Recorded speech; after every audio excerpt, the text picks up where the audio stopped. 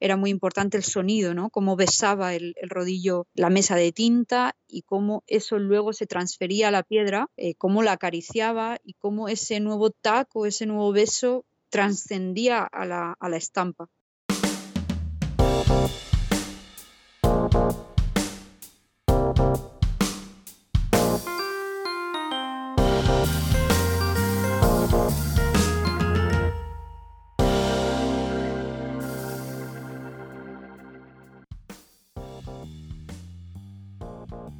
Hola amigos y amantes de la gráfica, bienvenidos al episodio número 49.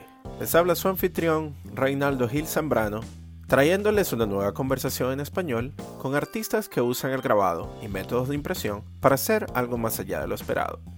Este es un podcast bilingüe y al suscribirte recibes notificaciones de los nuevos episodios semanales en inglés con Miranda Metcalf y en castellano con su servidor. Este y todos los días, demostrando que la gráfica está más viva que nunca. Hello Print Friend es traído a ustedes gracias a Speedball, que ha ofrecido un amplio rango de materiales de alta calidad para la práctica de impresión desde 1997. Productos como Arnon 1618, un papel de alta calidad y bajo costo, hecho en colaboración con una fábrica de papel cerca de la ciudad de Arnon.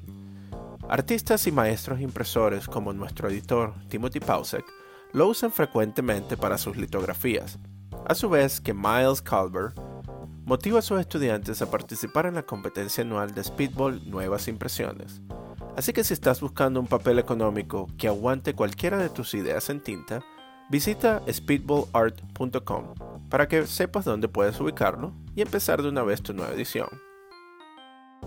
En el programa de hoy estaré conversando con Miriam del Saz, artista, grabadora y educadora nacida en Valencia, España. Miriam nos contará sobre su infancia en el pueblito de Aldaya, dentro de una familia numerosa de artesanos y comerciantes, creciendo entre talleres y el mercado de las pulgas. A sus 8 años, le comentó a sus padres que quería ser artista y les pidió registrarle en la escuelita de artes plásticas para así iniciar su travesía que la llevaría a convertirse en artista gráfica y profesora universitaria, desarrollando procesos litográficos experimentales sobre aleaciones de hierro. Miriam hablará sobre su trabajo e investigación que va más allá de la impresión y busca recopilar sonidos e historias que capturan la esencia de las personas que viven y trabajan dentro de los mercados municipales. Así que sin más preámbulos, súbale a las cornetas y acompáñenme a Valencia para una conversación con Miriam del Saz.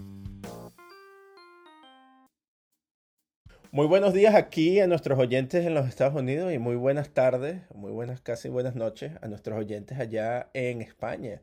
Hoy tenemos el grato placer de conversar con una artista gráfica increíble, de una gran trayectoria. Y bueno, pero les voy a dejar que ella se presente a ustedes, ¿no? Entonces le pasamos el micrófono acá a nuestra invitada. Hola, ¿qué tal? Mi nombre es Miriam del Saz. Bueno, les mando saludos y abrazos grandes desde Valencia, desde España. Ah, excelente. Bueno, Miriam, muchísimas gracias por compartir este espacio con nosotros. Y bueno, queríamos empezar por el principio. Si ya nos dijiste tu nombre, pero si nos puedes decir a qué te dedicas y de dónde eres, de ahí podríamos empezar. Soy de Valencia, es una de las terceras ciudades así como más importantes de aquí bueno, no de las más importantes, ¿no? Pero de las más grandecitas de aquí de España. Es una ciudad del Mediterráneo, está rodeada de mar y de huerta. Y bueno, yo vivo en un pueblecito en la periferia que se llama Aldaya. Y bueno, soy artista visual y profesora de la Facultad de Bellas Artes de San Carlos de la Universidad Politécnica de Valencia. ¿En qué parte de Valencia creciste tú? Crecí en Aldaya, en este pueblecito de la periferia. Son unos pueblecitos que están alrededor de la ciudad que, bueno, les llaman aquí como pueblos dormitorio porque básicamente todas las personas, las familias que crecen aquí, bueno, residimos aquí en el pueblo, tenemos, ¿no?, nuestras dinámicas aquí, Ujú. pero fundamentalmente van a trabajar y hacen mucha vida en Valencia, ¿no? Pero cuando llega o cae la tarde, la noche, pues regresamos a los pueblos. Y sí, está muy cerquita de Valencia. Ujú. Ah, qué bueno. ¿Y cómo fue el crecer en Aldaya ahí? ¿Cómo fue? ¿Vienes de una familia numerosa o cómo fue esa infancia ya? Pues fue muy curiosa porque, bueno, a mí me resulta curioso, ¿no? Ahora que puedo mirar con perspectiva, mi familia no es de aquí, mi familia viene, por parte de mi papá viene de Cuenca y por parte de mi madre vienen de Andalucía, de Santa Olalla del Cala, que es una bueno, mi familia es una familia humilde de inmigrantes, ¿no? Bueno, dentro del territorio nacional.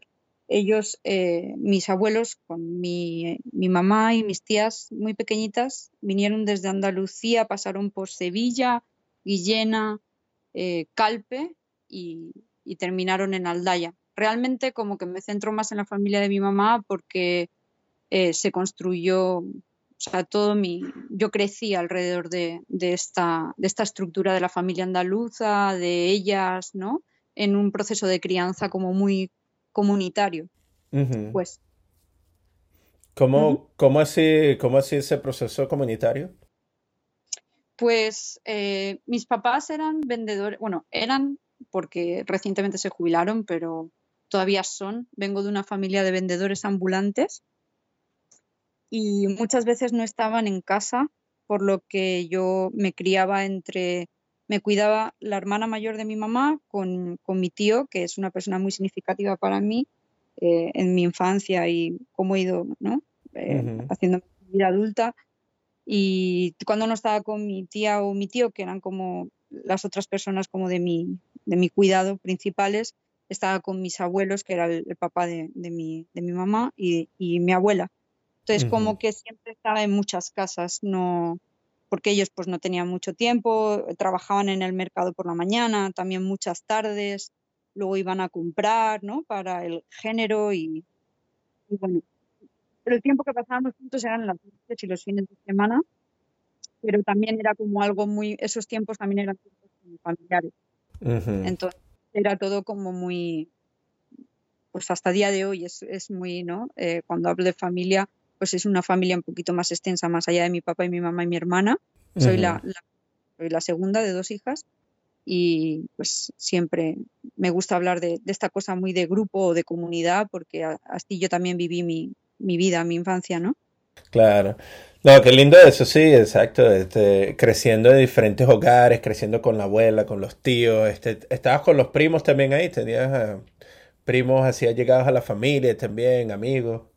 También estaba con los primos.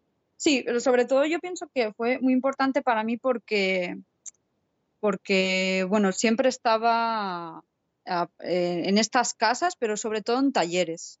Yo pasé mucho tiempo y creo que eso es algo que luego me ha marcado mucho, te decía lo de la figura de mi tío, porque pasaba mucho tiempo en el taller de madera de mi tío. Mi tío era ebanista y pasaba mucho tiempo en el taller.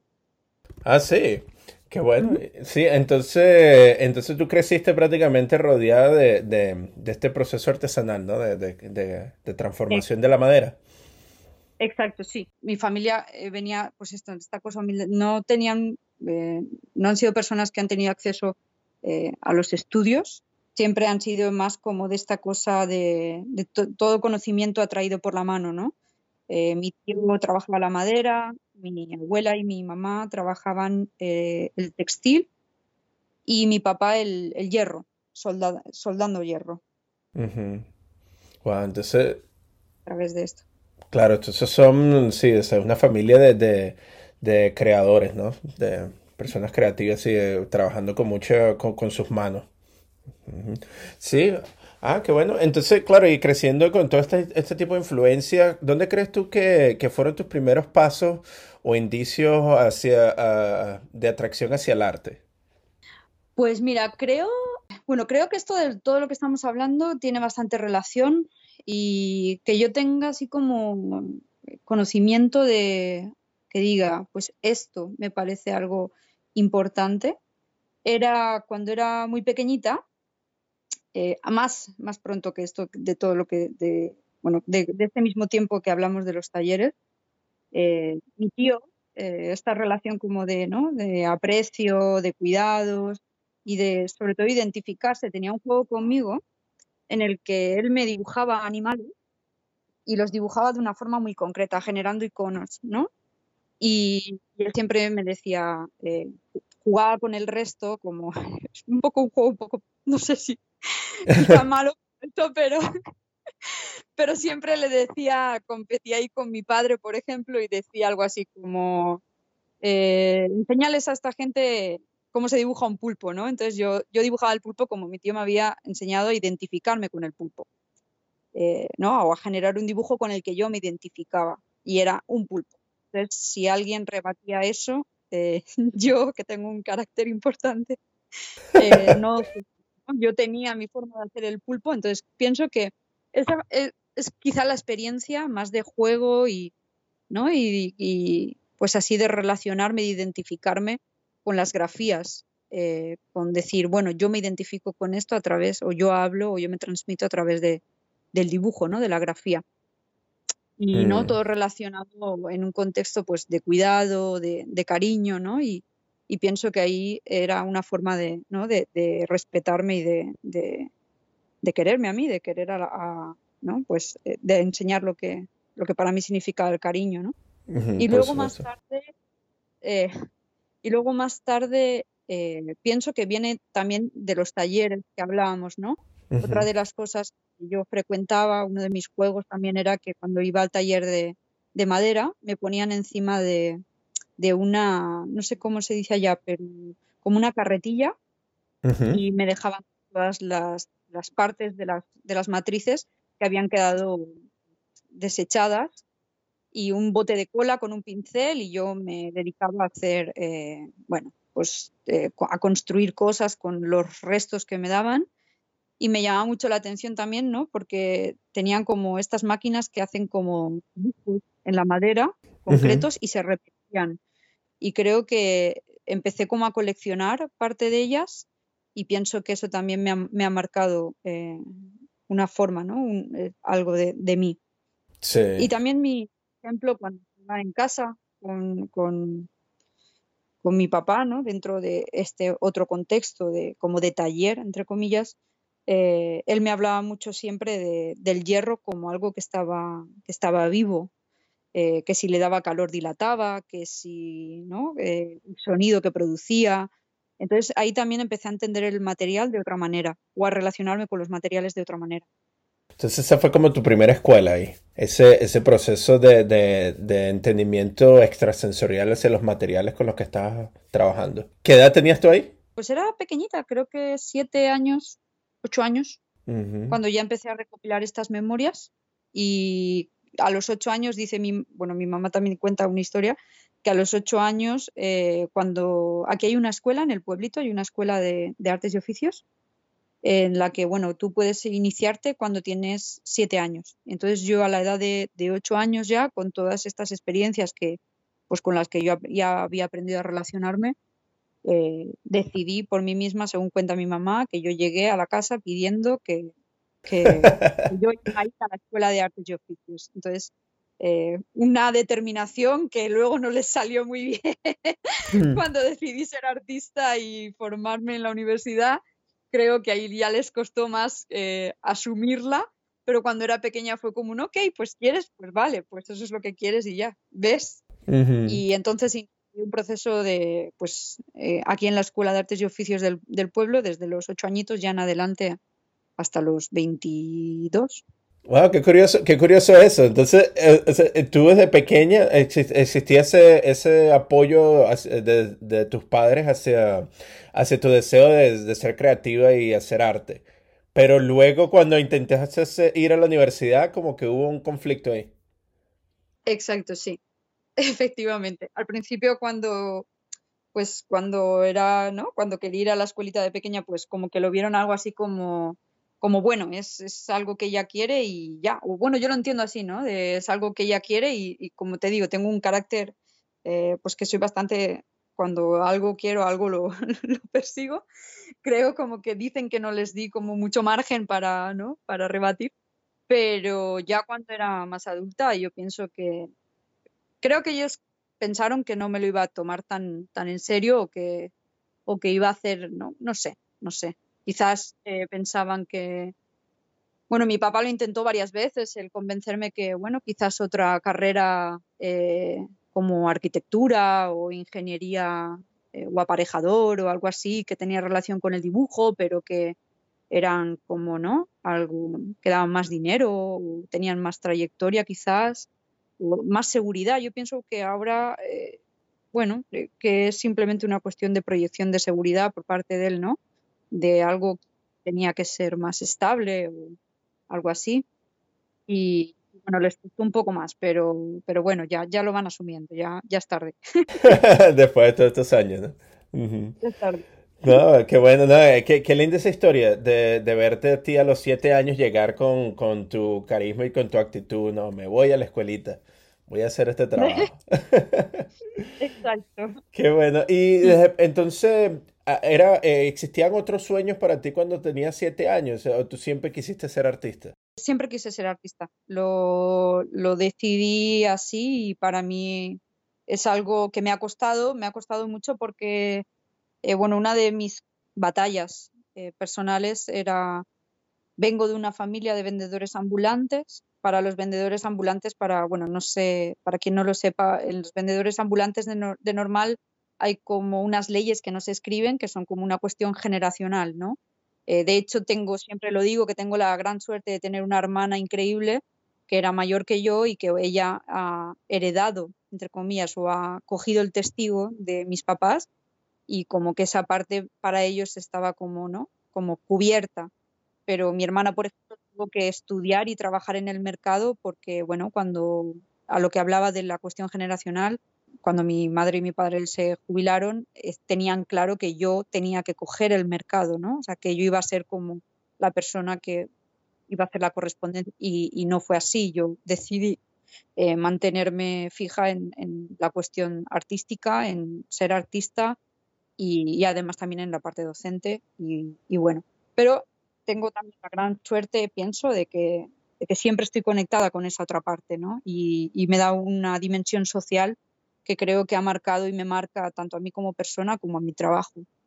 Y por eso creo que a la gráfica también, el hecho de estar en contacto con la gente, en la calle, ¿no? También una clase social pues menos representada, menos valorada, ¿no? Como son los tianguis, pues se llaman allí, creo, los mercadillos. Los tianguis. No sé cómo se llaman. En México creo que se llaman tianguis, en Arizona, California creo que le llamaban las pulgas o algo así. Ah, No sé. el mercado de las pulgas, sí, aquí en Venezuela le Eh, decimos así, el mercado de las pulgas, sí. ajá. Ujú. Ah, bueno, excelente. Claro, entonces existe esa relación ahí hacia este estrato social, ¿no? Hacia ese grupo de personas que son los que trabajan de manera diaria y sustentan a nuestra sociedad, ¿no? Y que muchas veces no son reconocidos por su trabajo y por su importancia. Así, entonces, claro, pero tú mencionaste también ahí que ese fue como que las primeras relaciones que luego influyen en tu trabajo, pero ¿cómo llegaste tú hacia la gráfica? Porque hablaste sobre tus primeros indicios con el trabajo en madera, más que todo trabajo tridimensional, y posiblemente el dibujo, pero ¿cómo llegaste tú a la gráfica? Vale, yo bueno, pienso de nuevo, voy a hablar todo el tiempo en dos líneas porque como ves parece que soy dos personas distintas, pero es la misma, la del mercado y la que está en la parte más formativa institucional o en la parte más bueno, de la creación, ¿no? Por un lado, en cuanto a la formación, yo inicié con dibujo, me gustaba mucho dibujar, estaba todo el tiempo dibujando y pintura, me especialicé en la parte de pintura y llegó un momento concreto en la carrera, ¿no? Cuando estaba haciendo Bellas Artes, en la que me introduje por la parte bueno, siempre la parte de fundamentos del grabado y litografía al mismo tiempo. Yo siempre tenía como esta cuestión de los registros, de lo coleccionable, ¿no? Un síndrome ahí como de recopilar de siempre. Me ha gustado mucho pues las novelas gráficas, los carteles, los flyers de los sitios desde que era muy pequeña, he ido como recogiendo. Y cuando estaba en la carrera y venía por la parte de pintura, estaba también como muy cansada quizás de tanto de un trabajo como más individual, ¿no? Cuando me metí en la parte de gráfica, en fundamentos de grabado, bueno, lo vi un poco más, lo viví distinto. Me voy a centrar en litografía porque realmente litografía fue mi crush, ¿no? Fue cuando entré en el taller de litografía, vi que las dinámicas eran completamente distintas. Me rememoró esa cuestión de la relación de energía, ¿no? Con el material, porque para mí la piedra, cuando la descubrí y continúa siendo así, pienso que no va a cambiar, para mí la piedra está viva. Era un material que me estaba respondiendo. Cuando yo pintaba frente al lienzo, ¿no? Yo tenía pues mis fórmulas, tenía mi modus, ¿no? De hacer y bueno, ahí estaba, ¿no? Con mis incertidumbres y tal, volcándolas y tratando de resolverlas de la mejor manera posible.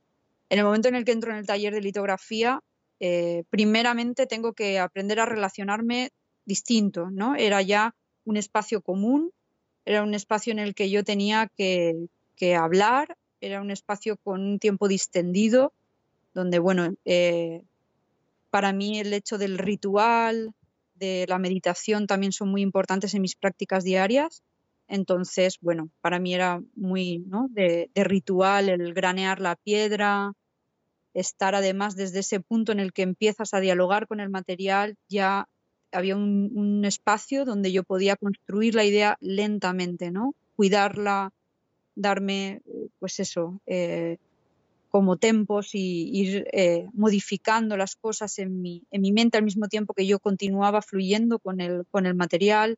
Luego cuando dibujaba la piedra, ¿no? Esta cosa de dejar la impronta directamente sin necesidad de que sea un proceso como no directo, ¿no? Era Ujú. como dibujar encima de la piedra y de repente la piedra también me hablaba, ¿no? Si hacía el dibujo de una manera, si yo aprieto más o aprieto menos, eh, si yo acidulo de una manera o acidulo de otra. También el tener que compartirlo con otra persona, ¿no? El no imprimir sola, el imprimir con alguien más. Entender también cómo se estaba comportando mi cuerpo, cómo me movía, los sonidos, todo, ¿no? Ya era un mundo distinto y ya me atrapó y ahí me quedé. Y luego al Ujú. mismo tiempo, como te decía, yo al mismo tiempo que estudiaba, yo luego los fines de semana y los días libres trabajaba con mis papás, tenía que trabajar en el mercadillo, ¿no? Entonces, Ujú. tratar de explicarle a la gente lo que yo hacía, porque siempre preguntaban, ¿no? ¿Qué haces y qué haces? ¿No? Soy artista, pero ¿y qué haces? Entonces, decirles, bueno, ¿y qué te parece el arte? O qué relación tenían estas personas, ¿no? Que no se vinculan a ciertas esferas, ¿no? Que su relación con el arte eran las ilustraciones en los libros, eran las novelas, eran los cómics, eran los tebeos, eran los carteles. Entonces, como que empecé a entender que era una vía de comunicación muy potente para hablar con estas personas que a mí realmente me interesaban, ¿no? Wow, qué lindo. Qué lindo como pusiste eso, como ilustraste esa parte de tu vida y esa relación con el proceso gráfico, ¿no? Conectando todos esos diferentes puntos específicos de tu crecimiento como ser humano. Una de las cosas que también me captó mi atención con lo que estás diciendo es tu sentido en inglés se le dice awareness o de reconocimiento de la relación entre tu cuerpo y las reacciones que producen el proceso creativo dentro de tu cuerpo para estar en sintonía con él. ¿Podrías comentarnos un poco más cómo fue ese proceso tuyo para llegar a ese nivel, en donde tú escuchas los sonidos, te das cuenta cómo se sienten ciertas cosas y todo eso influye dentro del proceso gráfico que tú haces? Claro. Bueno, realmente fue algo muy intuitivo, ¿no? Fue el parar y escucharme. Eh, Al principio, cuando yo venía, ¿no? Con este automatismo, estas velocidades, y me metía dentro del taller y sacaba la tinta, de repente todo salía mal porque la tinta pues no la había batido suficiente, no la había respetado en definitiva. O sea, trataba de manejar cierta viscosidad, añadiéndole pues aceite o de repente, ¿no? Le ponía carbonato de magnesio para que tuviera menos aceite, para que estuviera más dura. Y entonces, con todas estas experiencias, empecé a entender que, que yo y el proceso éramos uno, ¿no? Ujú. Entonces, bueno, ya trataba de llegar y de nuevo, ¿no? No tenerle miedo, pero sí mucho respeto y empezar a entender, pues eso, a detenerme y a observar. Y en la observación, ya con, por ejemplo, centrándome de nuevo en la tinta, era muy importante el sonido, ¿no? Cómo besaba el rodillo la mesa de tinta y cómo eso luego se transfería a la piedra, cómo la acariciaba y cómo ese nuevo taco, ese nuevo beso trascendía a la estampa. Y bueno, es todo entenderlo como una forma de transitar, ¿no? Es todo como un creo que eso también influye en mis conceptos, en mi forma de enfrentar las estampas, en esta cuestión de la transposición y todo el tiempo, ¿no? Querer que sea un hilo conductor. Me encanta esa frase, como ese nuevo beso entre la tinta y la matriz trascendía hacia la estampa. Ujú. Eso debería estar como en un libro. ¿Tú, escri- ¿Tú escribes poesía también? Me gusta mucho la poesía, pero no Mm. escribo. Ah, ok. Sí, pero puedo ver sí, las metáforas que que tú desarrollas, ¿no? Para describir este proceso son increíbles. Me imagino que eso debe ser toda una nota escucharte dando clase a ti, explicando todas Bueno, estas cosas. es una relación muy sentimental, ¿eh? Es una relación muy de amor-odio. Ah, de amor-odio, ¿verdad? Como Ujú. toda relación, ¿no? Es Exactamente. como cuando llega y la piedra quiere hacerlo bien, lo hace bien. Y el día que tiene un mal día la piedra y no quiere, no sale y ya, hay que entenderlo. Claro. No, bueno, excelente eso, ¿no? Esa relación de amor y odio, ¿no? Que se desarrolla por medio del proceso, y un proceso tan complejo, ¿no? Y laborioso como lo es la litografía. Muchos lo atribuyen a los dioses de la impresión, que muchas veces interfieren dentro de esa relación. Otros, no sé, hay todo este proceso de misticismo, ¿no? Existe como que toda esta serie de especulaciones para tratar de justificar el poco control que tenemos sobre este tipo de material. ¿Qué piensas tú sobre eso? Pues me decanto porque existen dioses de la impresión. No, bueno, a ver, pienso que es un proceso en el que tienes que dedicarle muchas horas y es un proceso muy complejo, como bien dices, pero bueno, es otro ritmo, ¿no? Tienes que estar preparado o preparada o preparada para poder eh, estar dispuesta, ¿no? A entrar dentro de esa dinámica, de ese juego en el que, bueno, son muchas variables y cada variable hay que ¿no? Como intentar, no sé, desarrollarla.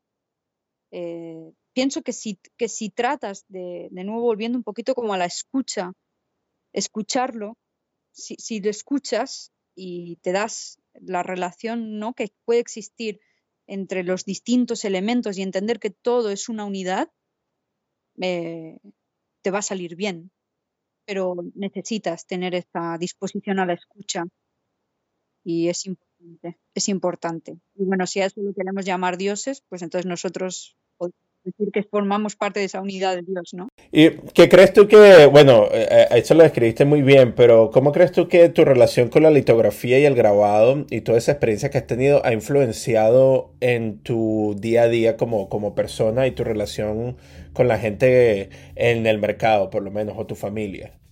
Vale, yo considero que en cuanto a la relación del mercado, a la gente le es muy fácil, o por lo menos lo que yo he podido ver, lo que yo observo, siempre, de nuevo, a- estoy de acuerdo con todas las opiniones, ¿no? Unas más que otras, evidentemente, las respeto y la mía es que, bueno, mi perspectiva, mi percepción de mis vivencias, de mis experiencias han sido que la gente tiene mucha facilidad a relacionarse con la cuestión del papel.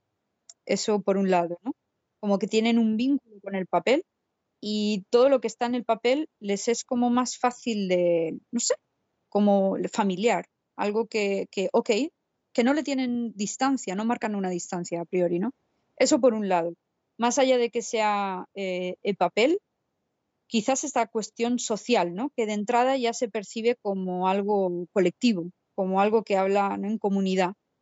Y no sé si eso viene dado tanto por la forma en la que se construye como por ese sesgo que queda y la forma material, ¿no? Entiendo que siempre la idea va relacionada con la materia. Y, y bueno, eso en cuanto al mercado, ¿no? Cuando ven un cartel o un banner, o ya hablamos hasta incluso de, saliendo de la impresión, hablando de cuestiones quizá más de gráfica expandida, si lo queremos llamar así, ¿no? De Ujú. un banner o algo como para llegar a más gente, ¿no? De algo en masa. O también, no sé, hasta, no sé, fanzines, eh, publicaciones, ¿no? Entonces, pienso que, bueno, me ha sido muy fácil comunicarme con este grupo en concreto a través de estos medios. Y con mi familia lo entienden como un taller, ¿no? Entonces es algo que también les es algo que habla de algo muy íntimo y productivo, algo hecho con las manos. Entonces lo ven, lo respetan. No sé si he respondido a la pregunta. No, sí, sí entiendo eso, claro, sí, porque existe esa relación, ese entendimiento hacia el proceso creativo de desarrollar algo material, ¿no? De transformar un proceso o un material para producir algo distinto. Sí, esa idea del taller, sí, lo entiendo perfectamente. No, muchísimas gracias por describirlo de esa manera. La otra cuestión, siguiendo a esta respuesta que tú tienes, porque como tú como educadora, ¿no?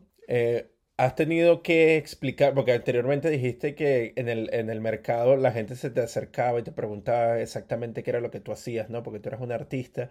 Y parece que la palabra artista, ¿no? Es una de esas cosas que simplemente no es sumamente conocida, ¿no? Es algo que tiene como otro aura y es un tanto difícil de explicar muchas veces. ¿Cómo llegaste tú o cómo fue esa relación tuya en tratar de describir los procesos que tú hacías diariamente a una audiencia que posiblemente no tenía un conocimiento previo de lo que tú haces? Ponerse en el lugar de la otra persona y cambiar las palabras. Todo va en relación con el lenguaje. Cuando yo estoy dando clase, eh, puedo hablar de otra manera porque entiendo que han aprendido, ¿no?, unos conceptos o palabras con las que, bueno, si quizás hasta incluso si yo hablara de forma más simple con estas personas que tengo dentro del taller, me mirarían como, ¿no?, como quizás extraño. Pero ir al mercado no hay diferencia. Es simplemente empatizar, ponerse en el lugar de la otra persona y explicárselo y lo entienden. Otra cosa es que le den valor. No sé si por ahí va un poco Ujú. la cuestión. Sí. eh, Porque sí que me ha pasado, sí que me he visto y me veo todavía en la situación en que, bueno, cuando tú dices que eres artista, pues no entienden que eso sea una profesión, pero Ujú. sin embargo, les digo que soy docente en una universidad, automáticamente entra una cuestión pues de estatus.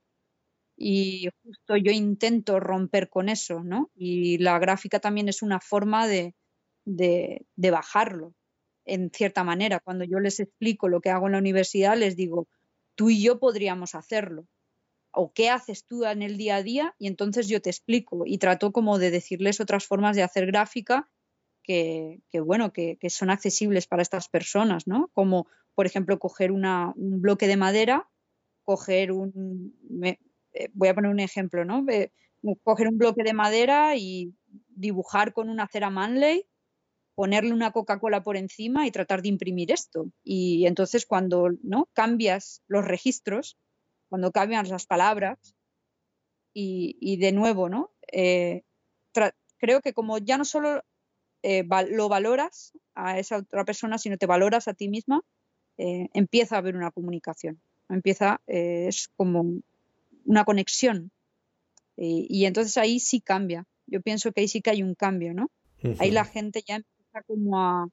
También me ha pasado igual, como yo no genero como una distinción entre las disciplinas, ¿no? Que voy trabajando, como ya no solo la gráfica, sino ahora que estoy con la parte de fotografía o con la parte de grabación de sonido, es simplemente que se pongan en tu lugar. Yo directamente, cuando me preguntan, les pongo los cascos y les dejo la grabadora y les digo, hazlo, no lo cuestiones, experimentalo y ya.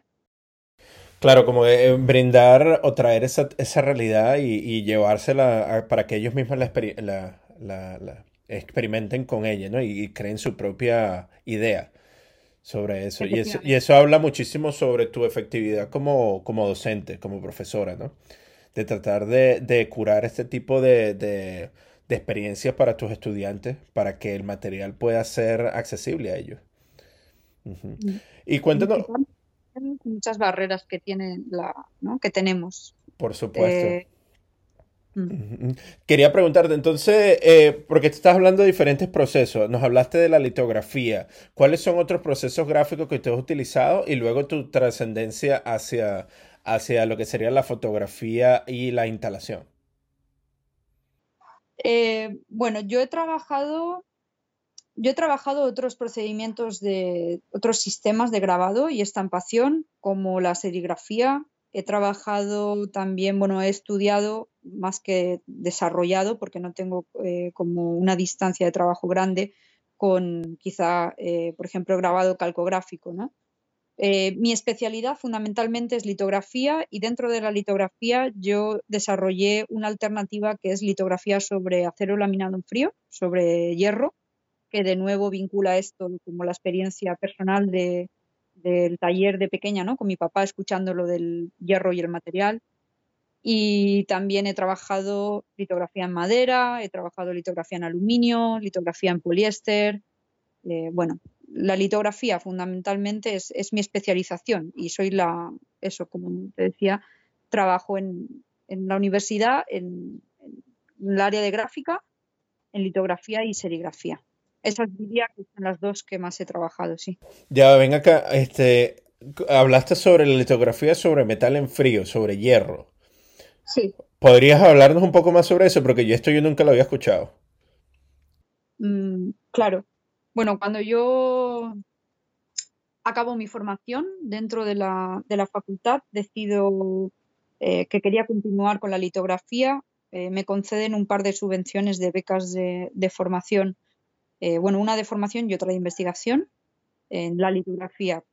Fue un flechazo. Empecé por la parte documental, documentando todas las litografías que estaban en el depósito del departamento de dibujo de esta facultad y automáticamente luego inicio una investigación porque quería continuar con el procedimiento y no podía hacerlo, porque aquí en España no hay lugares como talleres donde una pueda asistir y hacer como una edición grande de litografía, salvo dos o tres, ¿no? Entonces yo no podía continuar mi formación y no podía continuarla sobre todo porque ya no estaba ligada a una institución. De todos esos dos o tres talleres que te hablo que actualmente hacen producción en litografía, dos de ellos eran en instituciones. Uno está en Granada, que llevaba Betania Barbosa y Juan Carlos Ramos. Y eh, luego el de aquí de Valencia, que lo dirigía mi director, eh, José Manuel Guillén Ramón, perdón. Y bueno, luego está Polígrafa, que sí que hace como ediciones a nivel profesional, pero tú no puedes, ¿no? Esta parte más de investigación. Entonces, bueno, decido que quiero iniciar una investigación sobre litografía para desarrollar una tesis doctoral y empiezo a investigar materiales que actualmente se daban. Manuel Castro Cobos, que estaba en el sur de España, lo había intentado con mármol. Mar Bernal había hecho ya un estudio sobre aluminio, o sea, como llevándolo aquí a España y trayéndolo y haciendo como un estudio exhaustivo. y también Betania y Juan Carlos habían hecho la parte de poliéster. Y luego mi director había intentado hacerlo con hierro, pero no había como hecho todo el estudio, ¿no? Entonces yo hablé con él, le dije que por favor me diera la información para yo continuar e iniciar la investigación bien, y así fue. En el 2015 empecé como a trabajar con ingenieros nucleares que trabajaban en la cuestión de materiales en superficies para afuera, y lo analizaban con los químicos, con microscopios, en servicio de microscopía, con lupas muy potentes. Empecé a observar que el hierro tenía como una estructura natural parecida al grano de la piedra, ¿no? Y fue mera casualidad que en un congreso me encontré con Ingrid Leden y le comenté la investigación que estaba llevando a cabo. Ella me recomendó que buscara a León Monroch y toda la investigación de cincografía, y entonces así fue. Me hice con el libro, le escribió León Monroch sobre cincografía, lo investigué, lo contrasté con estas personas expertas en tema de materiales, con los catedráticos, y me hicieron ver que, bueno, que el tema principal de la problemática para llevarlo, ¿no?, para la estampación era la oxidación. A lo largo de los 4 años siguientes, mi práctica se centraba en cómo neutralizar esa oxidación para poder hacer que el hierro, bueno, en este caso no se llamaría hierro porque está en aleación con carbono, se llama acero laminado en frío, pudiera ser una matriz que se pudiera estampar, ¿no?, de forma estable durante todo el proceso, porque si se estampaba con agua, pues surgía la oxidación. Y así fue, llegué a hacer, pues a sistematizar el proceso, a hacer una litografía y a poder sacar una edición de 40 copias sobre un acero. De hecho, tengo una serie de litografías pequeñas de CMYK que están todas hechas sobre acero laminado en frío, en litografía, y son todo transfers, y así es, de 40. De 40. Wow. ¿Y cuál es la alternativa? O sea, si no estás utilizando agua, ¿qué utilizas? No, mi amor, si se utiliza agua, lo que se hace es darle un tratamiento al acero Ok. previo para que la curva de oxidación suba a su punto más al culmen, al límite, y entonces cuando ya se oxida tanto, ya no se vuelve a oxidar. O sea, ya la curva de deceleración es mucho menor y entonces te permite tener el proceso regular. Pero sigues Wow. utilizando agua. ¿Qué me permitía no descubrimiento, ¿no?, sino la sistematización de este proceso? Lo que permitía para mí, que no tenía toda la infraestructura de una institución ni la economía para comprarme una prensa, ni tenía piedras de Solnhofen, ¿no?, calizas y demás, lo que me permitía es que yo, que tengo un tórculo, pudiera seguir con mi práctica litográfica. Y es lo mismo, es lo mismo, la misma lógica, es la incompatibilidad entre la grasa y el agua, pero sobre un soporte que es posible de estampar en un tórculo, y muchísimo más económico que una piedra, claro. Increíble. Wow. Una vez más se demuestra, ¿no?, esa necesidad de creación, que es una fuerza inagotable que lleva a la gente a ser más creativa para poder realizar procesos convencionales, ¿no? Y buscar alternativas, ¿no?, para poder seguir haciendo trabajo. Increíble. No, muchísimas gracias por compartir esto, ¿no? Y bueno, ya ahorita tenemos información sobre sincografía y me metí a investigar. Otra cosa que quería preguntarte, entonces, ¿te metiste de lleno en todo este proceso de grabado, impresión, ya te convertiste en artista? ¿Cómo llegas tú a tener tu primera exhibición? ¿Cómo fue ese proceso para estar en el estudio, hacer todo, crear tus piezas y luego por primera vez en tu vida, Miriam del Saz tiene una exhibición? La primera vez que tuve una exhibición fue porque, bueno, trabajaba mucho de forma compulsiva en el taller, mañana y noche, y llegó un momento en el que decidí mostrarle lo que estaba haciendo a una persona que tenía un espacio, bueno, era como una especie de teatro independiente, de un colectivo, bueno, que que hacían como un trabajo, un activismos, ¿no? Trabajan en los activismos de la ciudad de Valencia, y decido mostrarle mi trabajo a esta persona que estaba haciendo una obra de teatro, estaba preparando una obra de teatro en torno, pues eso, a las problemáticas sociales que habían en el barrio.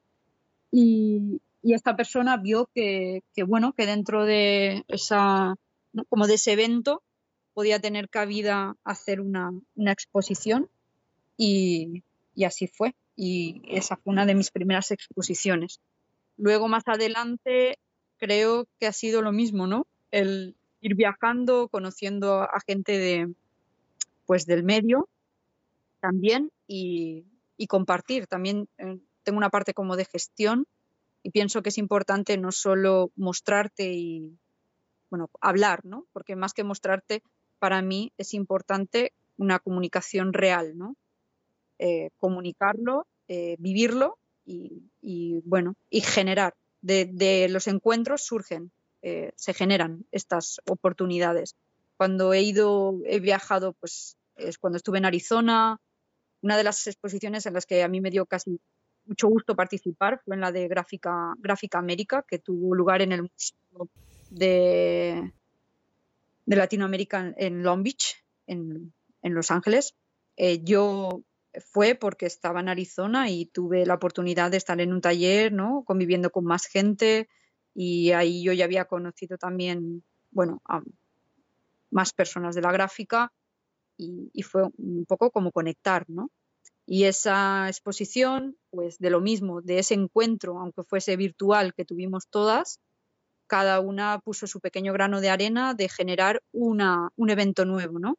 Y de ese evento nuevo pues salían nuevas cosas. Entonces, para mí es importante siempre el plural, ¿no? El nosotros. Para mí es muy, muy, muy importante trabajar en grupo, trabajar en colectivo. Sí, que ese deseo viene desde el principio, ¿no? Desde que tú estabas pequeña, viviendo con tu familia numerosa, con ese sentido de comunidad con la gente también del mercado, ¿no? Y eso cómo se llevó hacia el proceso gráfico y también crear esas relaciones, esos vínculos con más creativos. No, bellísimo. Esa fue, creo que la primera vez que yo vi tu trabajo en esa exhibición de Gráfica América. Ujú. Sí, fue increíble selección de trabajo, ¿no? Y me encantaba esa idea de que los diferentes países estuviesen representados, ¿no? Por diferentes artistas gráficos. Pues es interesante ver también cómo cada quien le mete su propio estilo y su propia estética y su propio nivel de marca, ¿no? Para poder hacer una estampa al final. Sí. Entonces entonces es esa una de las exhibiciones más importantes para ti, o sea, que tú recuerdas con mayor cariño. Sí, una de las que recuerdo con más cariño. Ujú. Sí. Cuéntame, ¿cómo llegaste tú entonces hacia la docencia? ¿Cómo hiciste esa transición, ¿no? Hasta llegar a la docencia. La transición hacia la docencia fue muy natural. Creo que en el proceso, en el taller, te digo, cuando inicié la investigación estaba allí.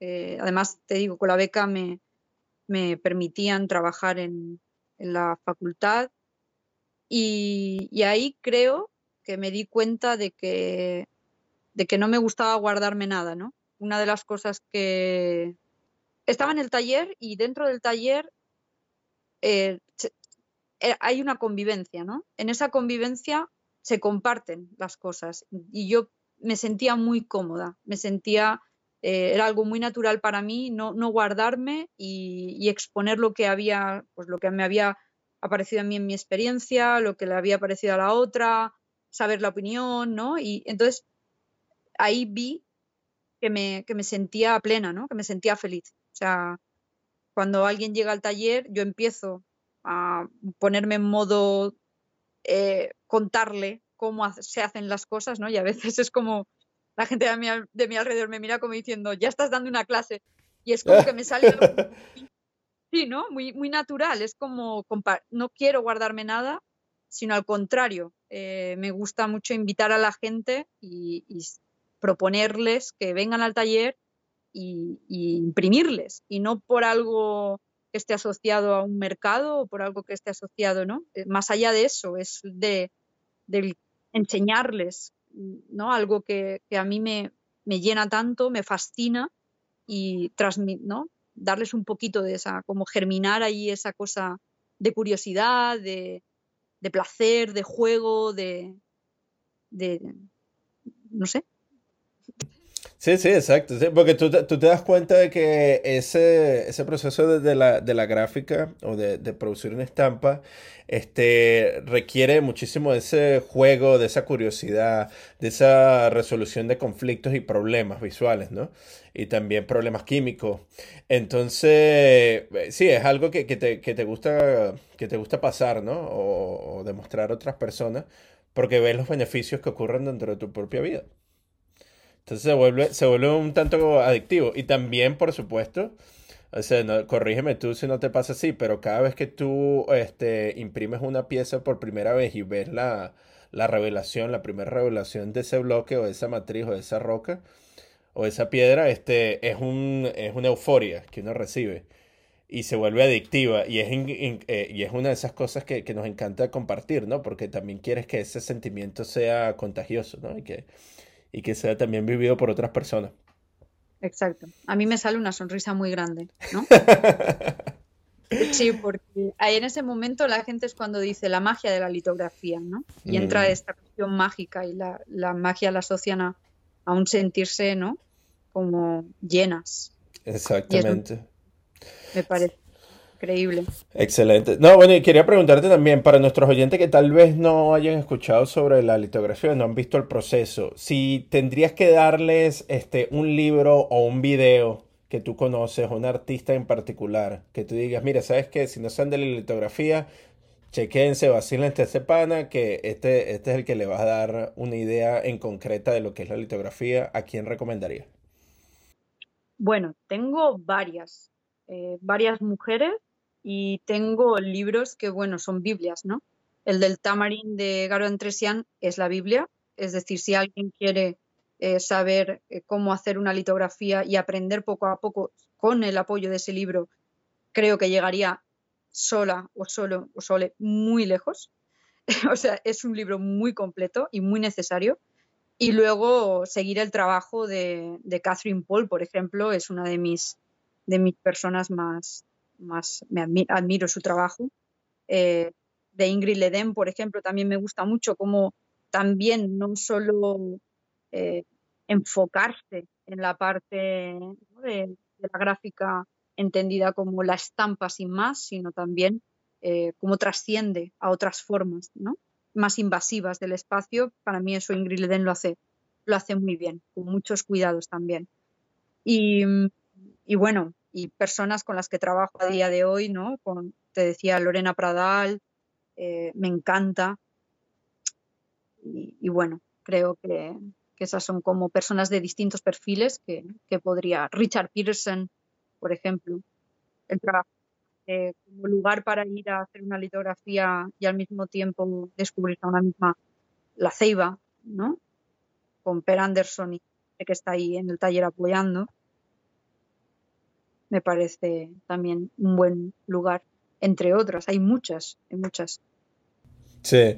Que también es curioso eso, ¿no? Que la litografía pareciera que existe, que es como un submundito, un submundo que no todo el mundo conoce, pero una vez que estás dentro existen tantas posibilidades.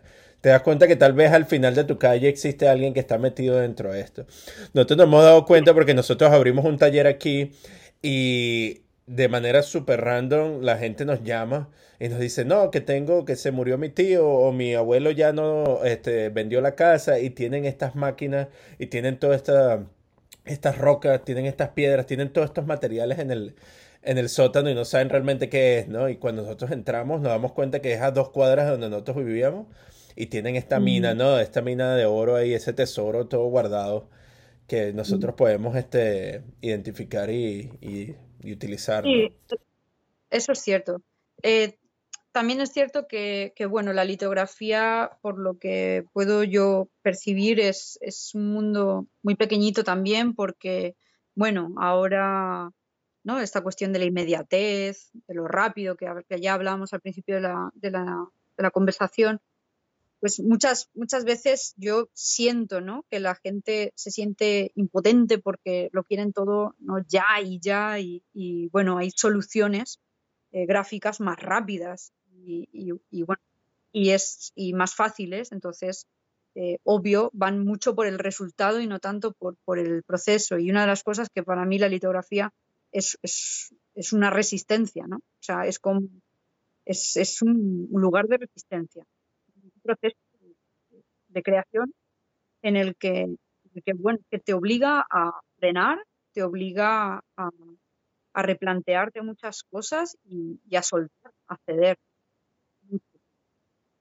Oh, me encanta que me lo pusiste, ¿no? Ese lugar de resistencia. Ujú. De resistencia a caer en lo cotidiano, a caer en lo común, que es la satisfacción inmediata. Exacto, en el Ujú. resultado. En el Luego, resultado ¿no? inmediato. Exacto, sí. No, bueno, sí, bueno, y si ves el trabajo, como tú bien mencionas, de Catherine Polks, y Mm, ves la calidad técnica de su trabajo, esas líneas increíbles, el uso del color, las narrativas.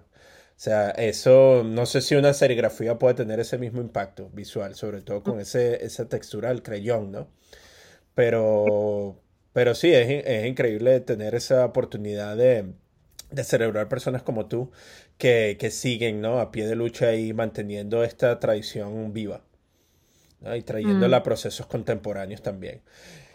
Así que muchísimas gracias. Pero mire, antes que nos vayamos hoy, cuéntanos qué estás cocinando para el futuro.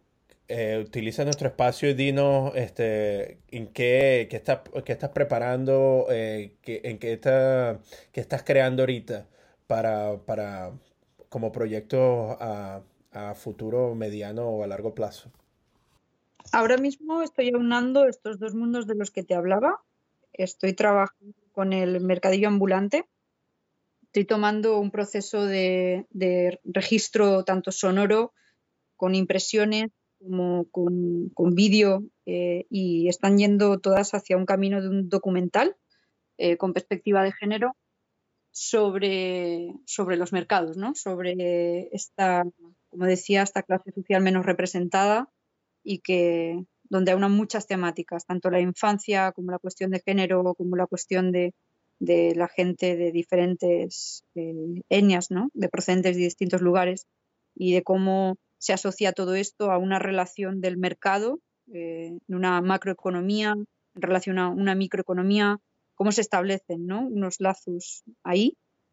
Y estoy tratando de darle forma a todo, te digo, a través un poco, ¿no?, lo que vincularía sería como el registro, lo coleccionable, lo secuencial, y tiene la cuestión del sonido, la cuestión del vídeo y la gráfica. La gráfica también. En el camino de la gráfica me estoy yendo mucho por trabajar en nuevas formas de papel, en hacer como encapsulados, trabajar distintas pulpas y entender más como esa materia prima sobre la que luego voy a poner las impresiones, las litografías. Y en cuanto a los motivos de las litografías, estoy yendo hacia, bueno, cómo generar un diálogo entre la parte fotográfica, casi de collage, con la parte de dibujo, generando un patrón, ¿no? Como un patrón textil o un patrón social o un patrón económico. Ah, bueno, Y, excelente. Ujú. ujú. Y bueno, por ahí va. Estamos entre toda esa parte de creación, de así con la materia, y cómo va a acabar todo, quizás recogido en ese, quizás no, va a acabar en ese documental. De nuevo, la determinación. Claro, pero como tú bien dices, no, desde pequeña tú siempre has tenido esa determinación y cuando te fijas en algo lo haces, así que estaremos a la espera, ¿no? Ansiosos de ver ese resultado documental al final cuando lo termines, ¿no? Y por favor, sí, cuéntanos sobre eso al final cuando lo tengas listo, compártelo con nosotros, nos encantaría verlo. De verdad Por que sí. supuesto. De verdad que sí. Bueno, mire, entonces cuéntanos también, ¿dónde podemos ver tu trabajo? Háblanos de tus redes sociales, de tu página web, para que nuestros oyentes puedan seguir de cerca tu trabajo litográfico y tus nuevos Dale. proyectos. Ahorita va a salir la página web actualizada y es www.miriamdelsaz, mi nombre, todo seguido, .com. Y nada, está recientemente por salir. También tengo la cuenta de Instagram, que estoy tratando después de todos estos años de actividad paralizada por todo el innumerable gestión y procesos creativos que he tenido sin parar, la estoy también en activo. Pero bueno, la web es la que va a salir primero, actualizada, y ahí lo podéis ver. Bueno, entonces ya saben, www.miriamdelsaz.com va a estar activa pronto para que se puedan vacilar el trabajo de esta increíble artista que tenemos como invitada hoy, ¿no? Así que bueno, miren, te mandamos un muy fuerte abrazo desde aquí, Spokane, Washington, a Valencia. Y bueno, esperemos que todo salga bien y que nos podamos conocer en persona pronto. Y seguir compartiendo un poco más de esto que nos encanta tanto, que es la gráfica. Muchísimas gracias. Gracias a ti, Reinaldo. Un abrazo grande. Bueno, este ha sido nuestro episodio del día. Acompáñanos la siguiente semana, donde estaremos conversando con otro invitado especial. Este episodio fue escrito y editado por mí, Reinaldo Gil Zambrano, producido por Miranda Metcalf y música de Joshua Weber. Mil gracias y hasta la próxima.